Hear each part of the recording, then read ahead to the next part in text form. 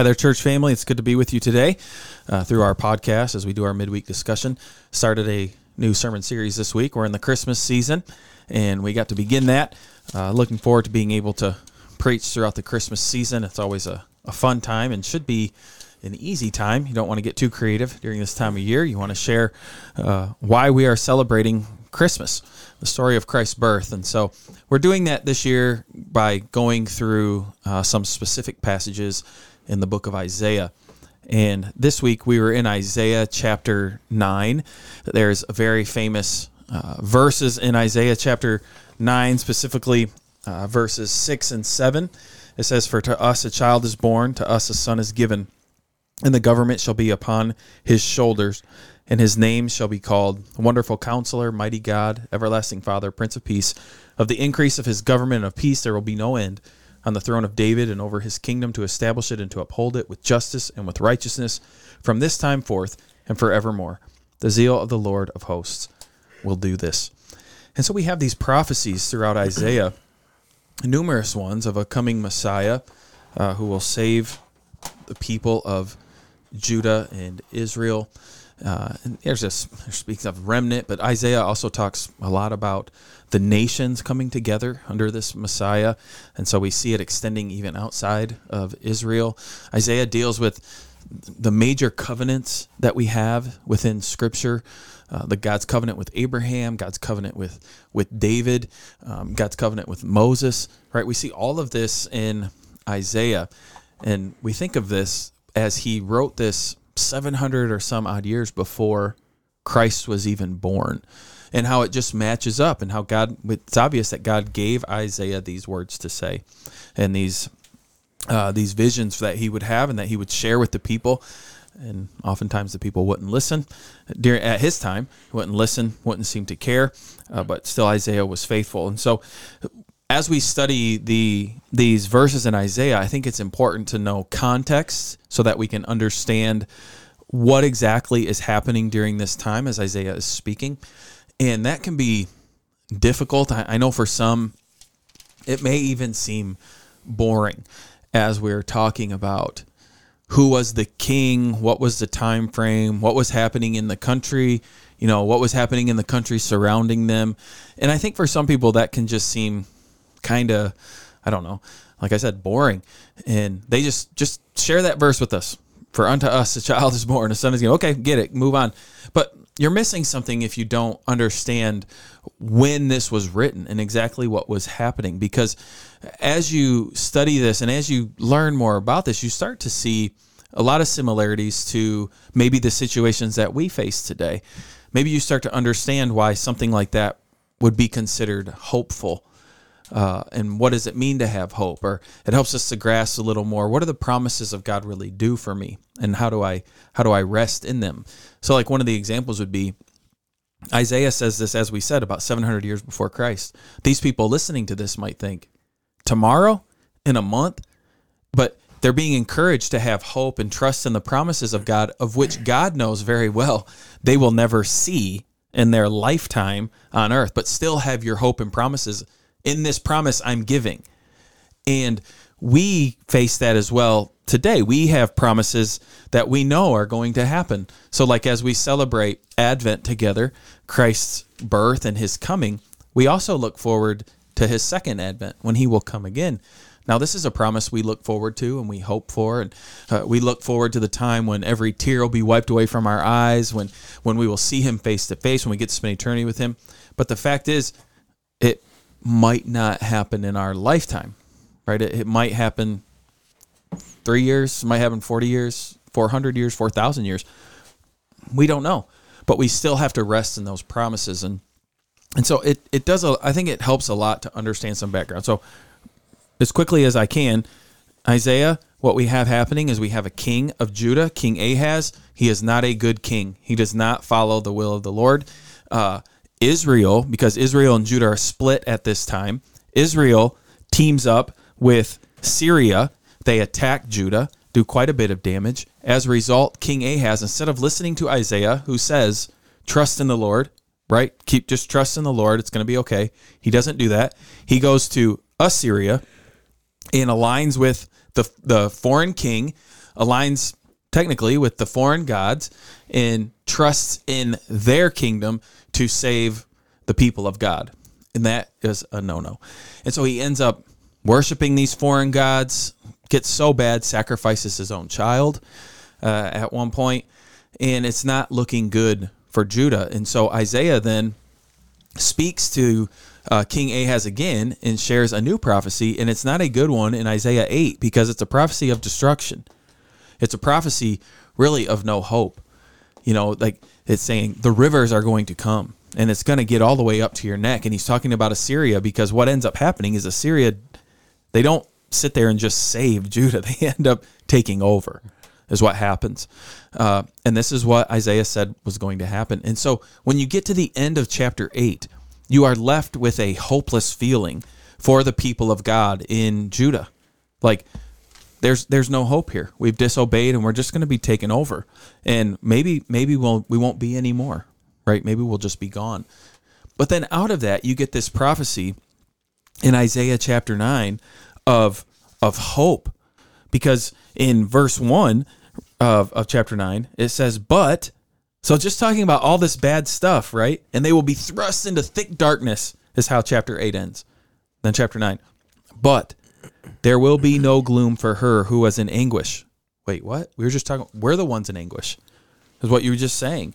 And now there's going to be no gloom? Because in the former time, he brought into contempt the land of Zebulun and the land of Naphtali. But in later time, he has made glorious the way of the sea in the land beyond the Jordan, Galilee of the nations. And so now as you get to chapter 9, you have this hope. You have this prophecy of a glorious day coming. And it seems big because of how it talks about glorious the way of the sea, the land beyond the Jordan, the Galilee of nations. There's this picture of God's salvation going past just this little confines of the people, but beyond and including where it says Galilee of the nations, all these nations now coming here, right?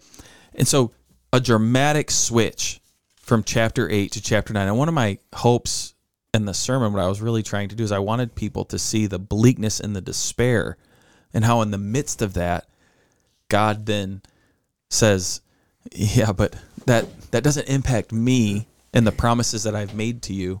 And look, the promises are still here. And that's what Isaiah is saying, right?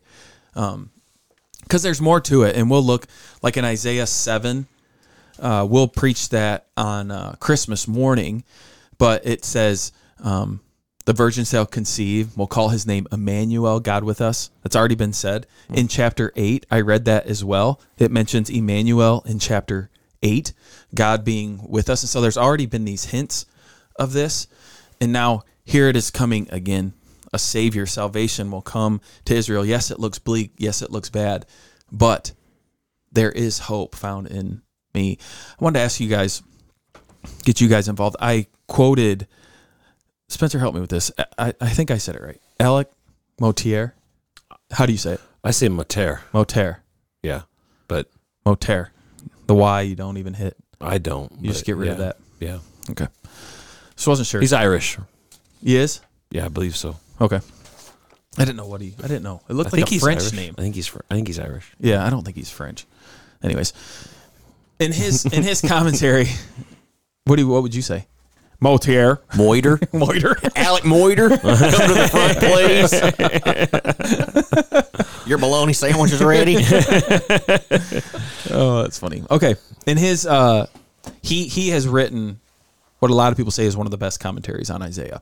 And in there, he said, in talking about verse 1, he says, as always, the people of God must decide what reading of their experiences they will live by. Are they to look at the darkness, the hopelessness, the dreams shattered and conclude that God has forgotten them? Or are they to recall his past mercies, to remember his present promises, and to make great affirmations of faith?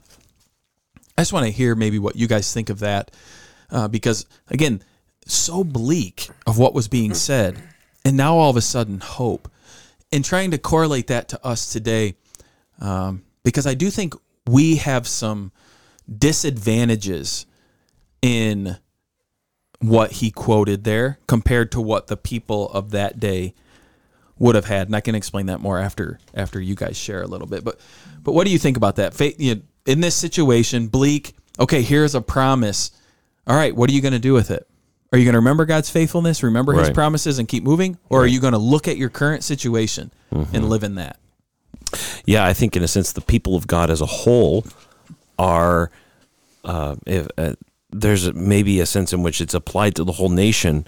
The same situation which was given to Ahaz earlier, where there's a scary situation. There seems to be darkness coming because Israel is aligned with Syria, and you're like, what in the world's going to happen to us? Because it says here in verse 2, which you're going to preach against eventually, but the heart of Ahaz and the heart of the people shook as the trees of the forest shake before the wind. So they're shaking in their boots. Yes. They're scared to death, and all they can see is the enemy coming. And Isaiah comes because God sends him and says, listen, don't worry about this. This is not going to stand. God is with you. And at that moment, Ahaz has a choice, either to believe God is with us and he is able to do what he's promised and what he's already done in the past for Israel, just like he did on the day of Midian. Right. Or I'm going to try to scheme and figure out a way, and I'm not going to believe God's promise. And we see what he does. He doesn't believe God's promise. He goes out and tries to scheme, makes an alliance, and it works temporarily. Eventually, his son is going to Hezekiah is going to have to face some of the repercussions of that. Whenever Hezekiah, though, shows amazing faith whenever Assyria comes against him. So, so good news comes to Ahaz, but he's not united with faith to this news and this promise. And whenever you reject the good news, the promise of God, then you've rejected the safety and the refuge of God. Yeah. And so now I guess what I'm saying is now you're right. That same thing now is being put upon the whole nation. They're all being told the darkness is here, but ultimately there's a promise of light and salvation and joy of this child to be born. God is with you. And so now the whole nation is being offered this promise and now is put in that same place where they're called upon to receive the promise and not reject it and disbelieve God's goodness to them. And to be fair, let's be fair to the people of Judah here, and even to King Ahaz. Logically, by foreign relations and all these other standards, it makes sense probably to go and align with Assyria. Right. Because Judah did not have the manpower to beat Israel and Syria. Did not have the manpower to beat the Assyrians for sure, who were the dominant power in the day and age. And so it's like, they're willing to team up with us? Let's do it. Why would we not do it? What does it cost? What is it going to take? Right.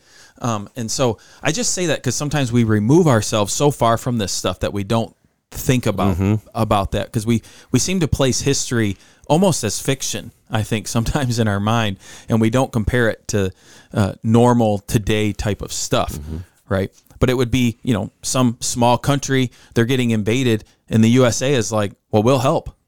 Right. Okay. I mean, they're going to, they would say, yeah, we'll take your help. Right. Same with Assyria here. Right. Yeah. I was just say, I think he did a good job of bringing out how, like that quote from Alec Moiter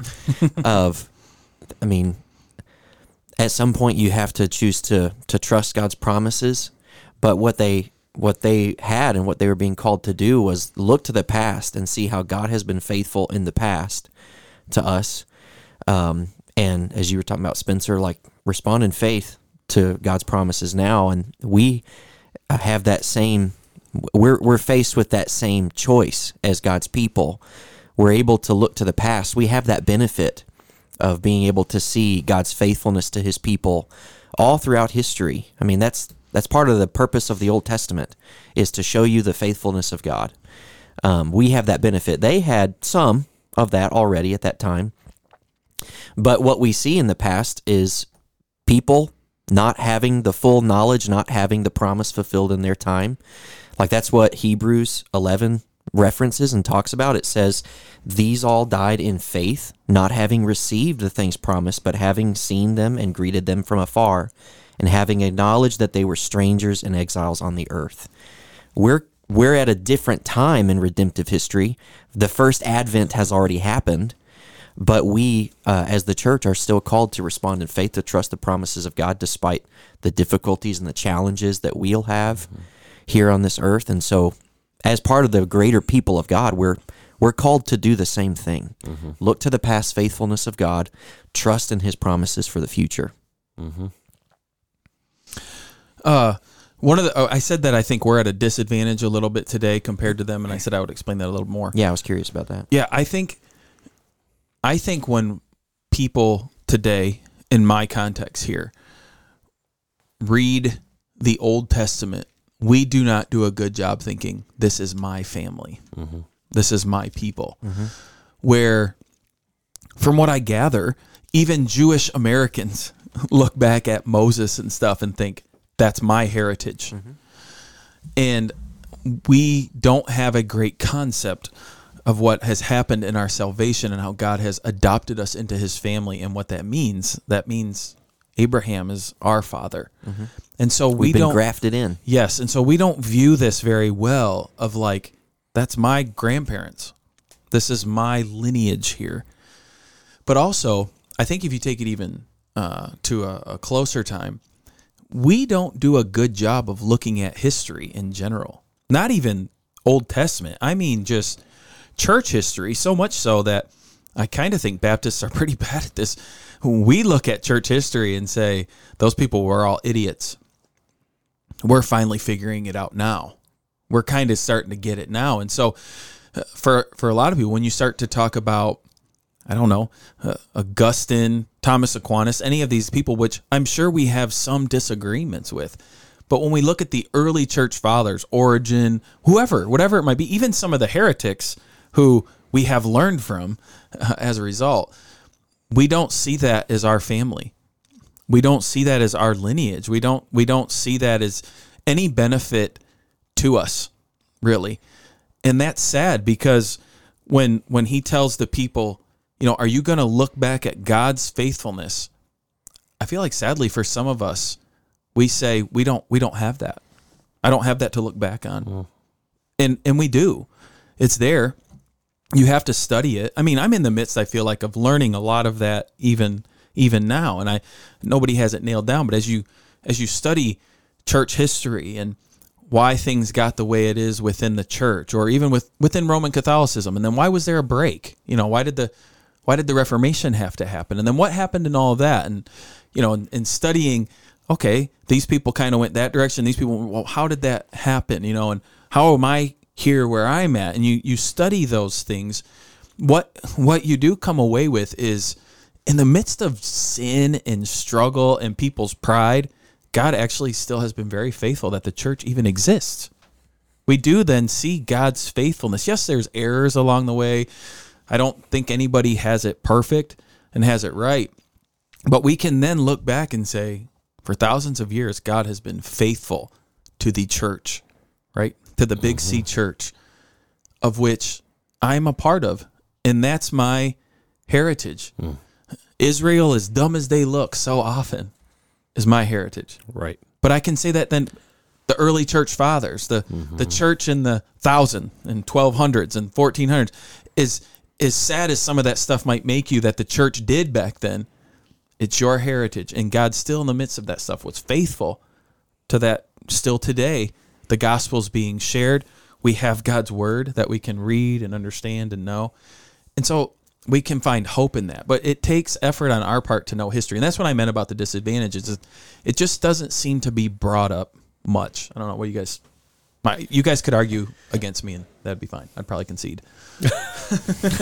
I think it's interesting because a concept I've been thinking about recently is just I mentioned this to you, Spencer, a couple of months ago, of a podcast that I listened to that was talking about the one thing that makes America very different culturally from most every other nation in the world, and that's our radical individualism. And that goes into, we don't generally think about ourselves as part of a family group anymore. We think of ourselves as an individual. And that kind of goes at what you were saying in terms of, you don't primarily view yourself as part of a family that has a long lineage and a history. Right. And so you don't really care about that. What you care about, not you as a person, but us generally as Americans, is upward mobility. We care about personal success, personal legacy, and what's happening after us, not necessarily what happened before us. And I think you're right. I mean, that's something that's part of our culture, and because that's part of our culture, it kind of spills over into the Christian church in America, to where even if we did want to study the Bible as much as we should, we wouldn't necessarily think of it in terms of family history all the time, I think, without consciously telling ourselves, we need this. This is good for us to have. I just think that's a concept I've been thinking about recently that I think goes right into that, and part of the reason for it. Yeah, I think that's just part of us being American. I don't say that in a bad way, but when we look at old buildings around here, they're 200 years old or whatever. When you look at old buildings in Europe, they're 600 years old, 800 years old. 1,000. Yeah, and so our history just isn't as old in this country. And when this country first started, as immigrants came in, their history wasn't of America. Yeah, I have a friend in Scotland who, when we were talking about this once, he can trace his family line back to the 600s in Scotland. Isn't that crazy? Yeah, that's cool. Yeah. Yeah, I mean, I struggle to go probably to like 3 great-grandparents or something, Yeah. Because there's a lot of mafia in yours. they all covered up. Yeah, A couple of things come to my mind. First of all, and there's a book called Why Johnny Can't Sing Hymns. And it's he wrote a co-book called Why Johnny Can't Preach. It's by a guy named T. David Gordon. And in that book, though, I think it's the hymns one, he argues about our culture today has we have a cultural value of contemporaneity. And what he points out that is this: if I say the word something is new, your mind generally thinks of that as a positive thing. Mm-hmm. If I say something is old or traditional, you typically think about that as being, you make almost a moral judgment upon it automatically.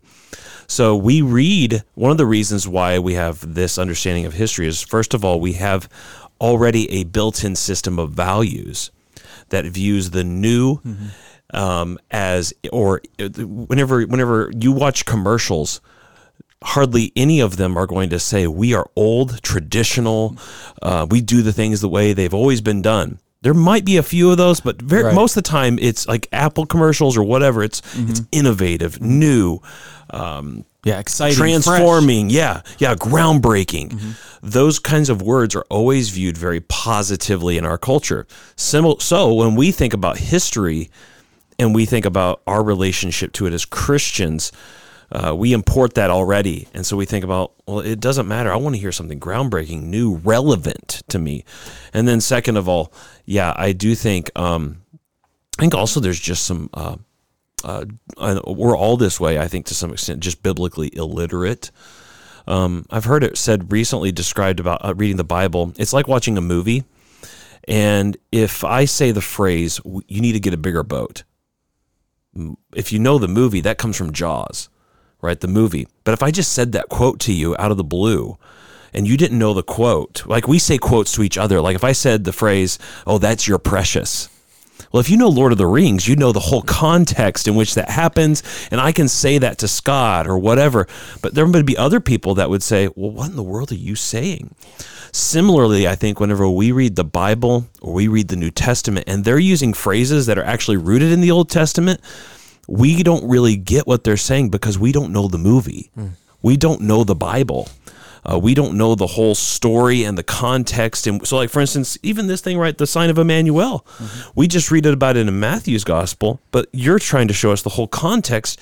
And there's an even fuller meaning that comes out whenever you understand where that quote comes from. Yeah. And I think Matthew, whenever he quotes that, he's pulling in a sense, all of Isaiah through that one quote in his gospel account. And I think whenever we're so, I put myself here, we don't know the Bible the way we should. And if we understood the Old Testament and the New Testament as one movie, so to speak, we would understand the flow and our place in it better. Not perfectly, but better, I think, than we do now, maybe. I was going to say one of the most fun things I don't know if you guys would agree with this or not, but one of the most fun things as a pastor is getting to teach Scripture to help people see that things that they understand from the New Testament actually have their origin in the Old. Right. And to help them see those connections and to kind of see the light bulb moment go off in their minds. Right. To where all of a sudden the Old Testament is not this old boring thing anymore, but it's this awesome source that we have of Christian Scripture. That's one of the most fun things. But there's something, when you were talking about why Johnny can't sing hymns and things, I thought of, I don't know if you guys had heard of this C.S. Lewis quote before, what he talks about as chronological snobbery. Yeah. But I'll just read that real quick. He says, chronological snobbery is the uncritical acceptance of the intellectual climate common to our own age, and the assumption that whatever has gone out of date is on that account discredited. You must find why it went out of date. Was it ever refuted? And if so, by whom, where, and how conclusively? Or did it merely die away as fashions do? If the latter, this tells us nothing about its truth or falsehood. And so just the idea of like exactly what you said there of we tend to think, because like I said, we're as Americans, we tend to think about upward mobility, what's coming in the future, what's the newest thing. We care about what's new, what's relevant, instead of where did we come from, what's been done in the past. And there is a certain also historical reason that we specifically as Americans do that, because our whole history is built upon, even for 200 and some years, we're different. We're the new world. We're not part of the old world. We don't have kings. We govern ourselves. We're different than them. Now, I'm not saying those things are all bad. Yeah, there's a lot of good that's come from that. But I'm saying we've automatically been set with the framework of we're doing something so different and new and enlightened that is different from the past. And so if we're not careful, though, we start to take things that can be good, and we start to say they're actually morally superior to everything else that's come before, and that's the danger, I think, with if you approach history that way. Yeah. So we're not saying like upward mobility and all that is bad. It's just you got to be careful because you lose a lot of valuable stuff in the past, and so we can't do that, because that's where, like we were talking about here, that's where we look back and we remember God's faithfulness, and we don't want to forget that. Just like just like we're supposed to remember our history, right, or we'll repeat it. They say, and sadly that happens all the time, right? We forget of what happened before, and we fall into those traps again and again, and we look back and we're like, oh, our country's actually been through this before, right? And we're heading down this direction again. There's value in history. And we have to. Now, I didn't mean to go off on that long tangent about that, but I think that it's good to help us to know why we need to study the Old Testament, why we need to not be afraid of words like you were saying, Spencer, like tradition. Because you're right. Growing up, when I heard that word, that was negative. That's a negative thing. That they would say that's why the Catholic Church is so messed up. This tradition, they just trust in tradition. We don't do that. We don't have traditions. We're willing to accept change and do blah, blah, blah. And that makes you more holy, I guess. That's what it seemed like. But you got to be careful saying those sort of things. Well, anyways, so what we have in the rest of this chapter here talks about a glorious day coming in verse 1. In verse 2, there is a light we see that overcomes the dark, and it's a light that is given by God. It's not a light that the people produce or that the people can make up. It's a light that comes and it shines and it's bright, right, and can compete against the darkness. It says, on them has light shone here. Verse 3, you've multiplied the nations and increased its joy.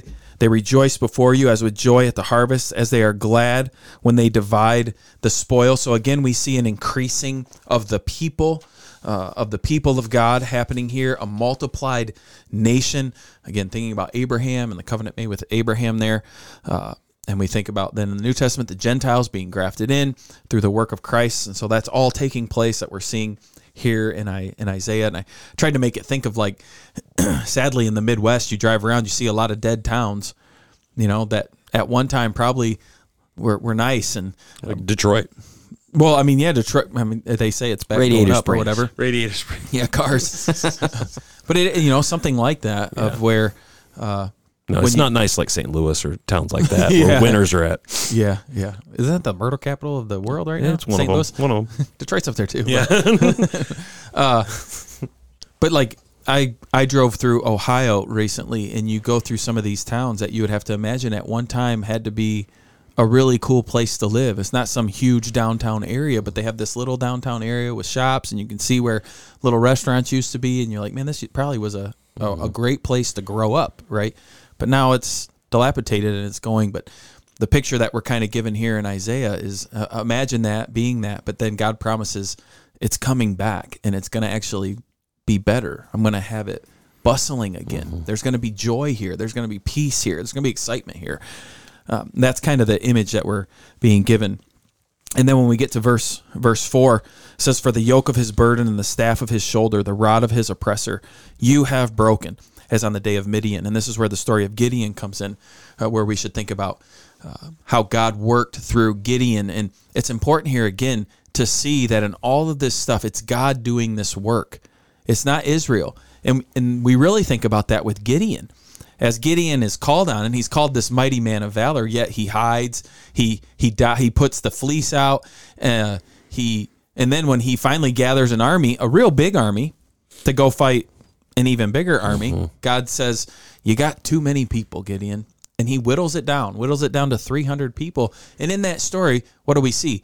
We see God having victory for the people. Yeah, those 300 went with their torches, and their trumpets, and blew the trumpets, and then there was a frantic fight, and the people start to kill each other in the camp. And then Gideon and his people go and attack after, as the people are running away, and do what God calls them to do. But you see that was God doing that. That it wasn't God being like, you know what, this is an unfair fight. Gideon, you're such a good fighter that you're equal to about 30,000 men.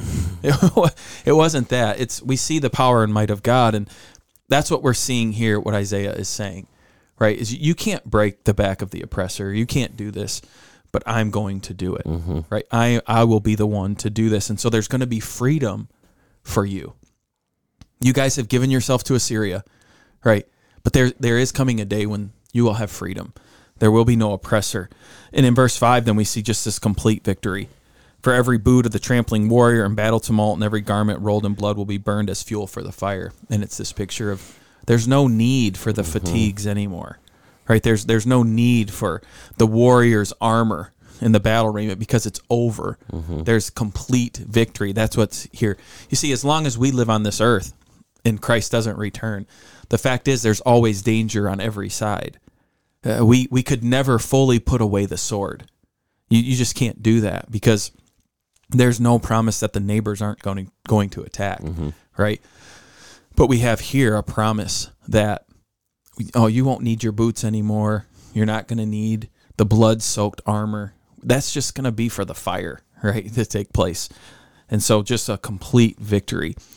And so there's this great buildup, and you expect, at least for me, I would expect because the warrior is coming, like the one who's going to crush and destroy. And what you get in verse 6 and 7 then is what we read earlier, that we read all the time at Christmas, and it seems so cute and innocent, right? And it says, because for unto us a child is born, a son is given. And so this promise, all these promises of freedom, of victory, of a glorious day coming is found in a baby. And again, we have not of your work, but it's a work of God. And we have here this Emmanuel that's been talked about because it's a baby being born. So there's flesh, man, but a son is given, and there's this hint there of a gift from God. And so the divinity aspect is being hinted at here in a pretty cool way.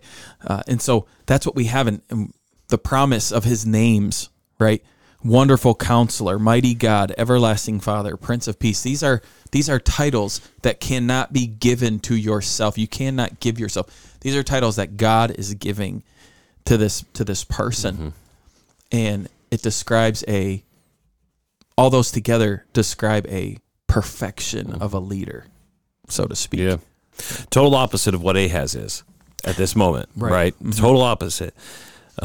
Also, I think I'd have to, and it would be interesting to look at the original, but the English translation seems to hint an emphasis in a way that you wouldn't normally do it. We would normally write this sentence, a child is born to us. So the child would be the subject, the is born is the verb, right? Right, yeah. And then to us is the indirect object, the person to whom that takes an interest or is given to these things.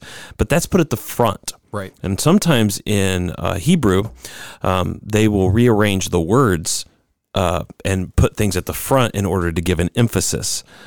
And I wonder if Isaiah, in saying this, is putting the emphasis on, for to us, Yes. a child is born. That is how it is. He is given to us. And this is like supposed to be, because it's kind of like the way the gospel comes. It's one thing to say, a child's been born. But then if I come to you and say, a child's been born to you, for you, just kind of like when the angels come to the shepherds and say, for unto you is born this day in the city of Bethlehem a Savior. If they had just said, there's a Savior been born, but that doesn't mean anything to me. But the minute that you come to me and say it's to me or unto me or for me, then that shows the relationship and the interest I have in that event happening. Similarly here, Isaiah is preaching the gospel by saying, to us a child is born. He's been given for us, so God is with us. And in giving this child, there's just a highlight of comfort, I think, for the people of God who are going to go through great darkness, but this child is given to them. And I think he's relishing in the to usness of the promise being given there. So, and this is why the history, I think, is so important of understanding the backstory to grasp what do these verses talk about. As you said, this is the opposite of King Ahaz. It's the exact opposite of what they currently have, Right. the situation they find themselves in. And so it's a desperately needed word. And that's exactly what God gives them. Now, it's not going to happen in their lifetime, right. but it's coming. In the way that Isaiah talks about it is almost as if it has come. It's like there's this guaranteed, it's almost like the time we live in often is called, we're living in the now, but not yet, or whatever. It's kind of like that. It's like, it hasn't happened, but it's happened. Right, yeah. In prophecy, they often use, I think it's the perfect tense, to highlight this is as good as done. Because Right. God said it's going to happen, and they write it as if, they write it in the past tense, or the whatever, to highlight, this promise is certain. Yeah, It's not simply like it will happen. It's done. It'd be like us talking about you've been saved by God's grace, and He's given you an inheritance. It's yours, Right. And you're like, well, Yeah. where is it? I haven't got it yet. No, it's yours. Right. It's yours, right? Yeah. And so because I think for a lot of Christians today, we look at the world around us and we see it pretty bleak, or we see it going definitely in a downward trend for a very long time. We've had things pretty good in this country as Christians, where we were seen as the majority, where we were seen as moral, at least, kind, upright, good citizens would have been labeled on Christians. And I'm not saying that's fully disappeared. I think that's still around, probably in big chunks. But it is changing to where the morals that we have aren't necessarily seen as good morals anymore. Times are slowly changing. And so we have to learn to live in that. But we're living maybe in what people would call darkness or bleak times. And so we can get down, we can get out, or maybe personally people are going through trials and difficult circumstances. And it's not unlike what the people of Judah were facing. And we have to remember that the same hope and promise that they received, we receive. The same faith that they're being said, have faith, as Isaiah would say. Are you going to have faith in this, King Ahaz? And King Ahaz said, no. Right. But now the people are kind of being asked the same question. Are you going to have faith in this? Right. I think sometimes we have to ask that same questions of ourselves. am I really going to have faith that God loves me, that God cares about me, that God wants my good? Because right now I don't feel like God wants my good because I have pain that never goes away. And so how can that be good? How could God want my good if he's allowing this to happen? And we're faced with that same question. Are you going to look at your present circumstance and situation? Or are you going to look at how God has been faithful to his people forever? And he promises to be faithful forever. What are you going to view it as?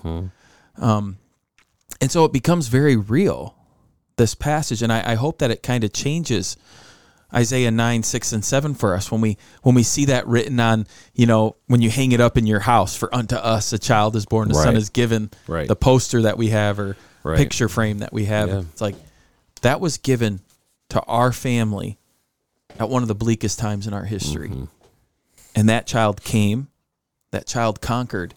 And it's because of that child that we have a Savior, we have a Messiah, and we have a King who is a wonderful counselor, who is mighty God, everlasting Father, Prince of Peace. Now, he's not on the throne yet on this earth where we see everything under his feet, as is promised in Hebrews or in the Psalms as well. Right? We don't see that, but it's the same type of thing. Oh, it's happened. Right? It's happened. And we must hold to that, and we must trust that. And even though I might go down in flames, right? Not the way I hope to go down, but God's church will not go down. His kingdom will not go down. His people will remain. And even in my death or whatever comes, he's promised me victory in that and through that. Yeah, no, I think you see the faith that people were called to. Isaiah was calling people to. The Lord spoke to him and says, do not fear what they fear, nor be in dread, but the Lord of hosts, him you shall regard as holy. Let him be your fear. Let him be your dread. And then later on, he says, bind up the testimony, seal the teaching among my disciples. I will wait for the Lord, who is hiding his face from the house of Jacob, and I will hope in him. And so that hope has the idea of confident expectation. I will wait for him, knowing he will keep his promise, even if I can't see it, and even if it's dark right now. And Isaiah doesn't deny the darkness around him, but he has hope in the dawn to come at the end. And that's what we're called to believe into. Yeah, you think of Isaiah. I wasn't there, and I don't want to put words into Scripture, but I don't know what it looked like. I've often wondered this, like when he prophesies this, does everybody know he's prophesied this? Is it just a couple people? Like how does this happen? Right. But you'd have to think if somebody heard this, don't you think they would ask Isaiah when? Right. But Isaiah would have to respond and say, I don't know. I wasn't given that. Right. So even he had to have faith in this, right? At the same time. And I would have to believe in him being the one to speak it required a lot of faith to say it, to believe it, to trust it, to go up to King Ahaz, who had the power to get rid of him if he wanted to, and to say these things. So yeah, we're seeing faith all over the place needing to take place. And we have that too in our lives and in our situations. We live by faith. Well, and also remember, right before chapter 7, we're told about chapter 6. Yeah, So Isaiah has just seen the real king. So whenever this merely human king, who is very sinful and weak, fails, Isaiah is probably frustrated and sad because he knows what's going to come. But on the other hand, he has experienced a profound forgiveness in the holiness and the presence of the true king. So he's brought to the point to where his greater fear and his greater trust are ultimately in the chapter 6 king, even when the chapter 7 kings fail. And he's going to hope in the promised king to come that's given in chapter 9. I find so much hope in talking about Christ as king right now, just because I think we live in a time when we don't trust our rulers, when we really see the negative side of all of our leaders. The day and age that we live in, I feel like our leaders don't get much credit for the good that they do at times, which I would like to think all of our leaders do some good. I would like to think that there's some reason in them they're in the leadership position is because they have had a desire to do good. But we do see the negative. We definitely hear the bad, and that seems to be just trumpeted and out there all the time. And so for us, it's easy for us to look at the people in power around us and to see corruption, to see bad decisions, and to realize, I think, really quickly, this cannot be the answer. I mean, when I'm presented two people to be president in our country, I'm like, this is the best we got. You're like, are you kidding me? Out of everything, these are the two best, really? And it becomes, it's sad to see that. But it should point us, when we start talking about Christ as King and we see the attributes and we see the labels that are put on Christ, I think that should be eye-opening for people. I really think God uses that in our day and age to say, this is the leader that you actually need, and it doesn't exist here. And I think that is a good form of evangelism nowadays, of saying there is one who will rule with justice, a word that we hear all the time now, right? He's actually going to rule with real justice, but also righteousness, right? But he's also going to love you like the perfect father and care about you. Oh, and by the way, he's also going to give you complete peace at all times. Can you imagine a leader like that? For us, it's like, no, I can't. I don't even know what that's like. It's like, but we've been promised it, and we've been given it in Christ. It's like, if by faith you will trust in this, he'll be your king, right? And your father who loves you. And I think that's a good, I don't know what I want to say, weapon or tool that God has given us right now to share with people. And many are going to see it as a fantasy or as false and fiction. But there are those who I think God will draw to himself to see, yes, this is what we need in the chaos of this world. When we keep getting in the way and sin keeps disrupting everything, we have one who's lived it perfectly, and we have one that we can trust in, and he's the only one, and his name is Jesus. And for those listening, if you're part of the church is the one who has that story to share with other people. It's been commissioned to us to let people know about this King, about our King Jesus. It's not the government's job. It's not the public school's job. It's not name anything else. That has been established for the church to do. And we have this good news. And one of the privileges we have during the Christmas season, I say this every year, is people will actually listen to it more right now. It's odd watching a Disney Christmas celebration at Disney World, and they're actually singing a Christian hymn. And it's like, what is happening here? And it kind of feels sacrilegious when you're watching it at times. Like, I don't think they know what they're saying. But still, they are actually singing these words of salvation in a baby. And it's like, okay, people are actually willing to listen to this right now. And so maybe we have the opportunity to share it with them and trust that God will work. And so I would encourage our people who are listening to this to be inviting their family and friends to church throughout the Christmas season. They will hear the gospel.